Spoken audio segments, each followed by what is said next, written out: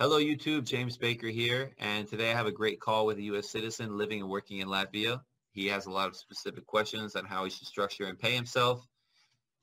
We start off, and again, I'm not prepared for these calls. These are cold calls, and just like people ask me their questions. So I do a lot of research on the call. We go through a lot of scenarios and options, and you understand very well conceptually how a U.S. citizen who owns a foreign company and works abroad, how they pay taxes and the issues that they're facing. So if that's you, stay tuned. This is the video for you. We don't get all the answers in the whole call, but at the end, we make some good conclusions. Okay, so I'll see you. Let's get to the call, and hopefully you learn some stuff. I think you will. Haven't done my taxes, I'm too turned up. Haven't done my taxes, I'm too turned up. James. Hey, Ben, how are you? I'm doing all right. How are you doing? I'm doing great. Thanks for showing up for the call. I realized that my last call went a little late, and it's already 8 minutes late on this call, but thanks for being here anyways. Appreciate you. No, I appreciate your time as well. This is a great opportunity, so thank you. Great. So let me see. No notes here. So tell me about yourself. Where are you calling from today? Sure. I'm a U.S. citizen. I've lived abroad for the past 13 years, and my wife is Latvian, and we've just moved to Latvia, I've established a consulting business here since October is when that officially started. And I'm the managing director, currently the only employee and sole shareholder. And as I started to poke around what would be my tax liability and how I address that best, I started coming up against this U.S. guilty tax question. Yeah, it's the worst. Yes, and naturally I'm interested in minimizing the double taxation as much as possible. And I've gotten two conflicting sources of advice, and you're the tiebreaker. Don't tell me what they both said. Just ask me a question so I can be independent. Okay. I have been made aware of an arrangement I could make with shares to split 50-50 between myself and my wife. And the question around whether that's going to successfully change my company from a CFC to a foreign company and thereby bypass the guilty tax provision. The challenge is twofold. One, that passing those shares to a relative of mine, in this case my wife, may not work. And there's a reality of control provision as well, where maybe I would have a hard time justifying that I'm still not making the management decisions. Yeah, that is the problem. Code section 316, fact check me. It's not, I don't think that's it. There's the one about 374 maybe, but definitely stuff owned by your wife is being considered as owned by you as well. So if the purpose is diluting ownership to not be a CFC, it doesn't work like that. If your wife had a brother and you want to give him 50%, that would be fine. But all that really isn't necessary. Obviously, the reporting is annoying. The way to get around guilty tax is by just not having profits in your company. And the way to not have profits in your company is just pay everything out to yourself as salaries as you earn it. And that's the easiest way to do it, because you still have to file the forms and everything. But if the company has no profits, there's no guilty tax. And then you can also claim foreign tax credits, foreign earned income exclusions, on all the money that's paid out to yourself. Okay, but then what I was hoping to do in coming to Latvia is to keep all the money in the business because there is 0% corporation tax. Okay, if you don't want to pay the money out, but you don't want to pay guilty tax, the other option is using a U.S. C corporation to own your foreign company. Has anyone talked to you about that option? No.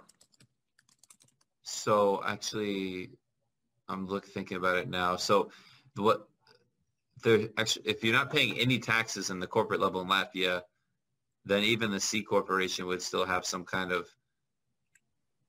guilty tax, I believe, because what happens is the corporations get a credit for taxes paid, but the personal, I don't think you do on the personal side. No, I am paying myself a small salary. It's near the minimum, so I do pay Latvian taxes to some degree, but it's nothing, it's negligible. But I was hoping not to pay dividends because then I thought that I would I'd get the 21% tax on the Latvian side and then get hit with the U.S. Yeah, it's tough. You can't, as a U.S. citizen, you can't just earn money and put it in a tax-free company and just not pay taxes on it. It just doesn't work like that anymore, especially since the 2018 reform. And even so, even if you did that, when you do take the money out, it would be dividends or it would be salaries. So I think, honestly, it might not be the best way from a Latvian perspective, but to run the company and pay all the profits out, that's the best from a U.S. perspective. But from a Latvian perspective, you probably pay salary taxes, which may be a lot higher. What are the bans that would be applied to profits in the company if I didn't take it out by the U.S.? What would be the percentage they would apply? That would be, I think, ordinary income. It's Form 8992. I think that's what it is, Form 8992. Yeah, so it's that form. It's the U.S. shareholder calculation of global intangible low tax income. And it just throws it on the tax return as ordinary income. So what would be the percentage bands that I'd be looking at? Okay, so I'll share the screen with you. U.S. income tax rates 2021. These are the bands for single: 10% up to 10,000, 12% up to 40, 24%, 86 to 164 for a single person. You can Google search the tax rates. I see. Okay.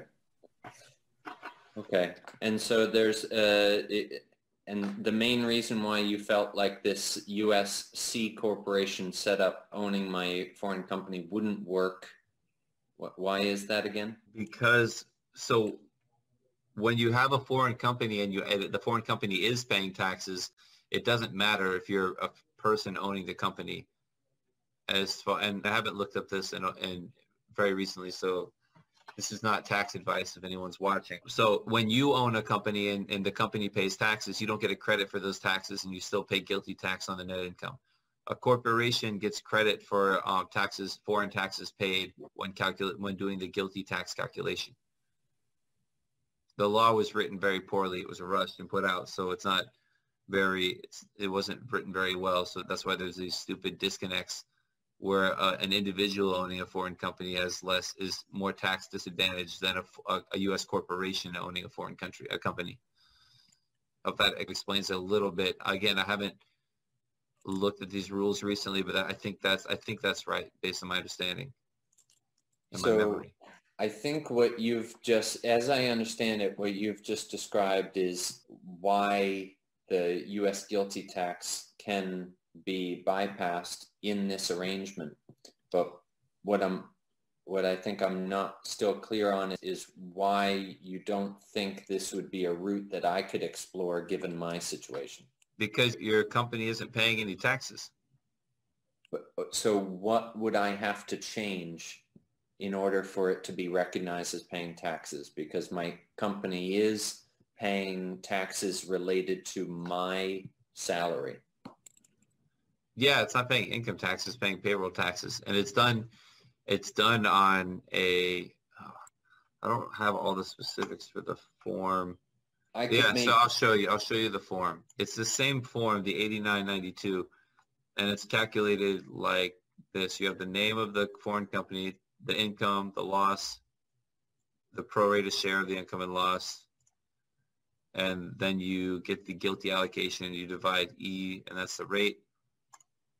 And then the GILTI allocated to be tested. And the second page, this is the calculation for net tested income, which is three of the same pages. So just getting right to the point, I think what I have in mind is basically what kind of hurdle do I have to cross amount-wise for me to be recognized as paying? Okay, here's what it is. Now I remember. It has to be the foreign subsidiary, the foreign company has to pay at least, it's like 19% in taxes, but it's like 21% of it's like 90% of the U.S. corporate tax rate. Foreign company must pay, I think it's 90% of U.S. Income tax rate. I think it's code section 965. They talk about it. No, hold on. Is this the transition tax? No. 951. Okay. Yeah. So if the foreign, that's what it was. Let's look at it this way. I can't find it right now, but that's what it was. The foreign company actually has to be paying taxes. If the foreign company isn't paying taxes, the GILTI tax would always flow through. Okay, so what you're saying is that as long as the company is paying income tax at a level of 90% of the U.S. corporate rate tax, I wouldn't have to pay GILTI tax, but this is only if it's set up as this U.S. C corporation. If the C corp is owning the foreign corporation, yes. Now I'm happy with where we've landed. Yes, that sounds right. So me, in my current status, I wouldn't have this 90% be able to be applied. No, you're not paying any taxes on the corporate income. I'm looking at the personal income taxes in Latvia, and it says 20% to 23%, and then over 62,000 euros at 31%. Yeah, so the personal tax rates are high in Latvia. Yeah. So given all these options that we've discussed, what do you think is most advisable? Quick 30-minute tax plan. I think the easiest way to do it is, and the clearest way is to pay it all out in Latvia and then just take credits for what you paid in Latvia in the U.S. Obviously, that leaves you with zero U.S. taxes, but it leaves you with a higher Latvia tax. If you leave the company or the money in the company as is, the tax filings are more complicated and you have to pay a lot of the difference out in the U.S. But probably doing some projections and doing it in mixed ways, preparing the return preparing it as if you're doing it this way to see what the taxes would be when all the numbers come out would be the best way to get a full view of it. Okay, but the U.S. tax rates are clearly lower once I go above 60,000 for the U.S. So I think if I can hit the 60K revenue threshold, then whenever I do that, then I should keep the money in the business and just pay the U.S. tax because it's going to be lower than that 32% in Latvia. Yeah. And then when you take how much what are you doing every year? Like what's your profit for 2021 expected to be? That's tough. I wouldn't want that on YouTube. Okay. I understand. It's just to have your name as Ben, but that's fine. If it's, yeah, because this is a really interesting call. I'm getting more. I got another call last week from a U.S. citizen living abroad. Just with the tax laws that Trump put in 2018 were good for a lot of reasons, but they were really bad for these foreign company stuff. It makes it very complicated. Yeah. Just trying to think of another, because I'm happy I talked myself into figuring out what the difference was with a U.S. corp owning a foreign business. And then if you own the foreign business, then you have to pay the taxes on the whatever wasn't repatriated. But then the problem is then you have to pay, if you take the money out later, you have to pay pay tax on the dividends you receive. Do you pay tax in Latvia on those dividends as well? I haven't taken any dividends. Yeah, but if you decide to? If I ever do, I have to pay 21%. Okay. Yeah, because it's really tricky because you're going to be paying some money to just keep the money in the company. And then if you ever take it out, you're going to pay more taxes on it. Yeah.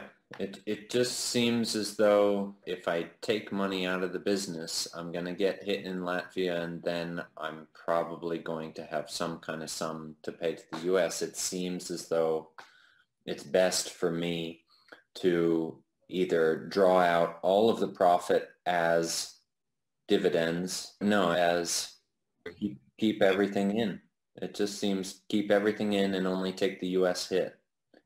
But then you have to take the money out if you want to use it later. Have you considered just using a U.S. company for any excess, even though you're in Latvia? I'm open to any kind of suggestion that is going to make the most efficient use of the profits, because I actually don't need the money from the business in the next 2 to 3 years. That I was planning on keeping everything in the business and purchasing assets in the business and keeping it there until I choose what to do in terms of liquidation. So you can always use a U.S. company. The problem there, if you use a U.S. corporation, even if you use a corporation or if you use a U.S. LLC and then pay taxes on it in the U.S., the problem is that you don't, if they consider you doing business in Latvia. And I know you technically would be, but I don't know how their authorities are and how they work for that or how much you travel or any of the other specifics. But if you could move extra money to a U.S. company, then you would pay the same tax on it, basically, except you wouldn't have any double taxation later. And it give you a little bit more flexibility also in getting paid. Yeah. So the only question is their enforcement around me being a Latvian taxpayer, because I am registered as such now. Yeah, it's a lot of it's where, because I have clients in Latvia who have U.S. companies and use those U.S. companies.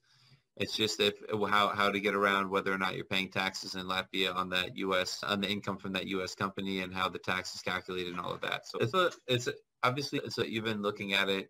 You need accountants in both countries to help you figure out the best plan of how to operate. But yeah, the tax laws don't match up that well, so it's a little bit messy. Okay, but you're absolutely 100% positive that splitting the shares will be caught out as a wasted action on my part. With your wife, right? What if it was her mother? Yeah, so now we're talking. Now you can maybe find somewhere. No, sorry, I used Google to find the right tax code. Real party for 38. 318. I said 316. Okay, so 318 is one of them. Let's check that out. No, and 267 was the other one. Code section. But you have to see which one applies to the form 5471.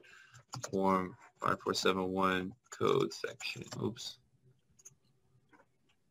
I think it's this one though. Constructive ownership of U.S. stock. Constructive ownership of stock. I think this is the one we're looking for. An individual should be considered as owning the stock owned directly or indirectly by or for his spouse and children, grandchildren, and parents. So mother-in-law, I imagine, would be parents. So I don't think mother-in-law would work, especially if you're already married. It's your spouse's parents, so I think they would be considered your parents. Really? I'm just reading the words here. Your spouse and parents. Yeah, but she's not my parent. They are your parents by marriage. Let's see if we find something. You can interpret it as you want. Code section. Well, yeah, I'm more interested in how the IRS, of course, interprets it. I certainly, in my own life, if people were to ask who my parents are, I wouldn't mention my mother-in-law. Yeah. Okay, the Shirazan law, they have some stuff here. Children and grandchildren. Okay, they have regulations, obviously. There's no attribution owned by grandparents and the grandchildren. Yeah, it's complicated.